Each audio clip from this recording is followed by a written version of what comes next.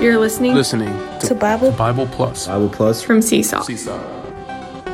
Bible Plus is a podcast featuring short, daily discussions of every chapter in the New Testament. Bible Plus is designed to increase Bible reading, understanding, and enjoyment. Get more out of the Bible. Hello, welcome back to Bible Plus. In today's Bible Plus podcast, we come to Luke 19, verses 1 through 27, and I'll mainly be covering the saving of Zacchaeus, which is in verses 1 through 10, and the Lord teaching his disciples about faithfulness in service. Those are verses 11 through 27. So to begin, in the previous podcast of Luke 18, there's the account of the rich young ruler. And it is interesting that in this chapter, Luke 19, we have the account of Zacchaeus, a chief tax collector who had become rich by extorting taxes from the Jews. In the previous podcast, the rich young ruler came asking the Lord Jesus, what must he do to inherit eternal life? In the Lord's answer, we see that he used the commandments to expose the rich young ruler's oppression to riches and his inability to follow the Lord. The young ruler's failure was not that he did not see his own impossibility, but rather his inability to contact the God of possibility. So no matter how successful we are in keeping the law, the commandments of God, or in quote, quote, pleasing God, eventually the law will find us out. We'll find out our weaknesses, and we will be finished. We'll be undone. So at that point, we have two options. Either we go away sorrowing, just like that young rich ruler did, or we embrace Christ as Jubilee, as we will see in this account of Zacchaeus' salvation. Only the Lord Jesus himself can free us from any oppression. He's the only one that's able to free us from anything that oppresses us. And it is by his grace that we can truly be free to follow him and serve him in his gospel service. So let's take a look into Luke 19. So here we're in verses 1 and 2. It reads this way. And he entered and was passing through Jericho. And behold, there was a man whose name was called Zacchaeus, and he was a chief tax collector, and he was rich. So here we see that Zacchaeus was a chief tax collector. So in Jewish society, Zacchaeus was not only a tax collector, but a leading sinner. So Jewish people saw Zacchaeus as a leading sinner because he became rich through his sinfulness as a tax collector and extortioner. But in verses 3 to 5, we see Zacchaeus was seeking to see Jesus. So in verses 3 and 5, it reads like this.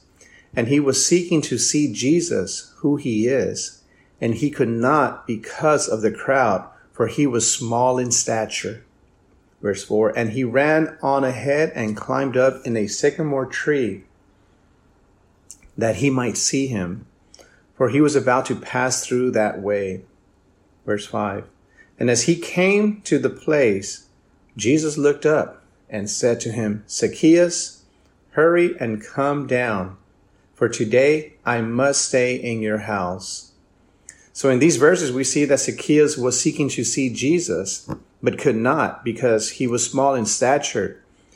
Therefore, he climbed up a sycamore tree to see if he could see the Lord Jesus. In these verses, though, we are not told that he saw the Lord, but rather the Lord looked up to him. So the scene was not on Zacchaeus' side, but on the Savior's side, the Lord himself. Once again, we see here that the Lord Jesus, as the man Savior, he had the highest standard of morality in saving sinners. Nothing was done by the sinner. Rather, everything was done by the Savior, even the scene. So in our salvation, we see that seemingly we're the ones who are looking for God or for Jesus, but actually it was the Lord who came and looked upon us. This is a wonderful revelation of how God seeks us out. Also, not only was the man Savior sought out, not only did he sought out Zacchaeus, but the Lord himself stayed in Zacchaeus' home. Verse 6 says, we are told that Zacchaeus, it says, hurried and came down and welcomed him, rejoicing. So in Zacchaeus, he more than likely was, you consider his profession, which was a chief tax collector, he was an isolated person because he was despised to the uttermost by the Jewish community. Especially the Pharisees, the religionists, they did not care for him because to them he was more unclean than someone with leprosy. But nevertheless, in front of a large crowd, the Lord Jesus told Zacchaeus, today I must stay in your house. Wow, what a great surprise that must have been to Zacchaeus and to everyone in the crowd. I mean, the entire city of Jericho must have been shaken by it because verse 7 says, and seeing it, they all grumbled, saying, he has gone in to lodge with a sinful man. So from these verses, from this, the Lord was seeking Zacchaeus, and not only was he seeking Zacchaeus, but even he stayed at Zacchaeus' house.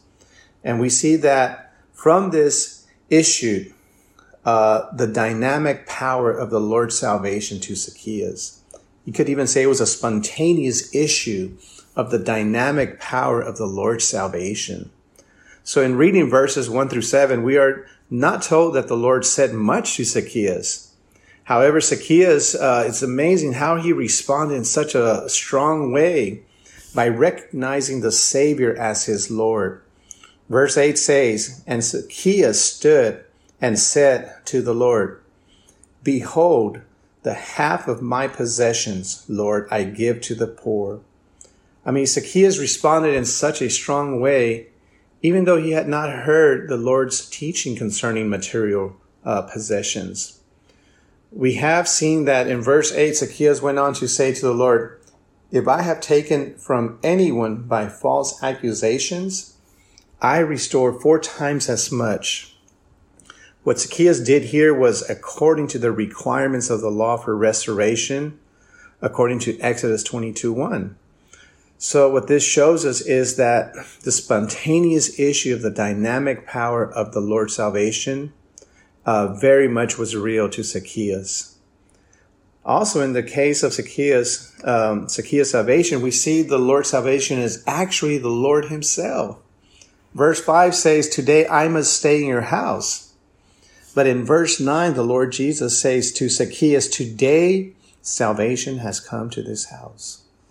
So when we put these two verses together, we see that the I in verse 5 is equal to salvation in verse 9. This indicates that salvation is actually the Lord himself. When he comes, salvation comes. Hallelujah. Wherever he stays, there salvation stays.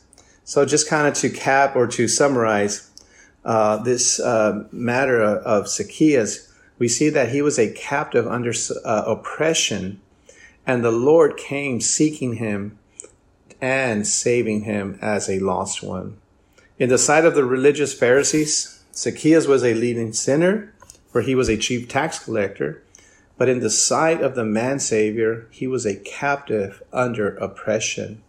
Before he climbed up the tree to see the Lord, Zacchaeus may have given much consideration to how to be released from his sinful condition. If you consider, Zacchaeus was a Jew, so he must have been condemned in his conscience for working as a tax collector to gather taxes for the Roman Empire, and even being a traitor to his country.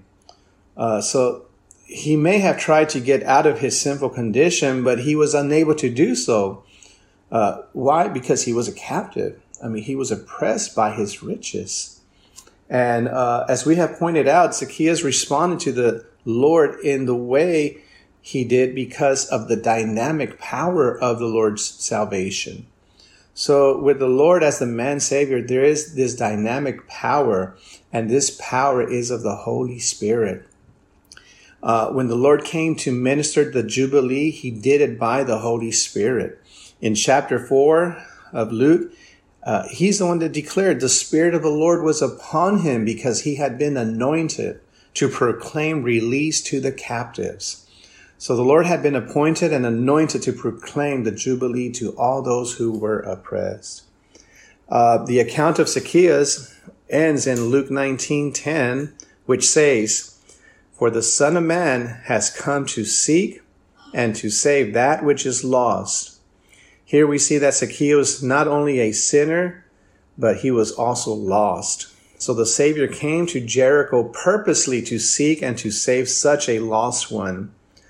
The Lord seeking Zacchaeus in Luke 19, we may compare it to his seeking, that is, the Lord seeking the Samaritan woman in John 4. The Savior told Zacchaeus, "I must stay in your house." And in John 4:4, the Lord said to the Samaritan woman, he said to the disciples, he had to pass through Samaria. It was necessary for him to go through Samaria in order to meet a lost Samaritan woman. So the Lord went there to seek her and save her. And the same thing happened here in Luke 19. The Lord also had to stay in Zacchaeus' house in order to save this lost person. So after Zacchaeus' dynamic salvation, we go on to the next part of Luke 19, which is verses 11 through 27. And here we see the Lord taught his disciples by teaching them the matter of being faithful in the gospel service. Or we can say the teaching about faithfulness. And I won't elaborate too much here, this whole parable, but there is something to see regarding this parable because it's actually very interesting how this is a continuation of Zacchaeus' account.